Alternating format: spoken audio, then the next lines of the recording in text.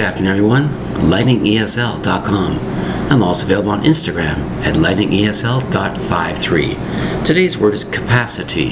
Capacity. 3 syllables for the word capacity, spelled C-A-P-A-C-I-T-Y. Capacity. You might say to yourself, what's capacity? Well, we're talking about amount of something. Let's say I have a pail in front of you. You say to yourself, what is the capacity of water that can go in there to be full?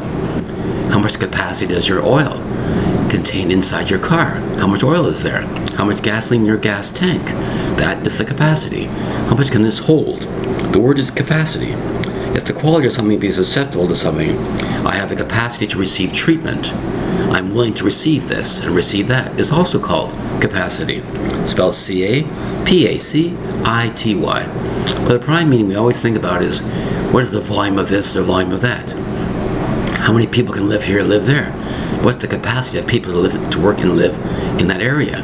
How many people can go in that car? What is its capacity? How much can it safely hold? The word is capacity, spelled C-A-P-A-C-I-T-Y. Capacity. 4 syllables. Thank you very much for your time. Bye-bye.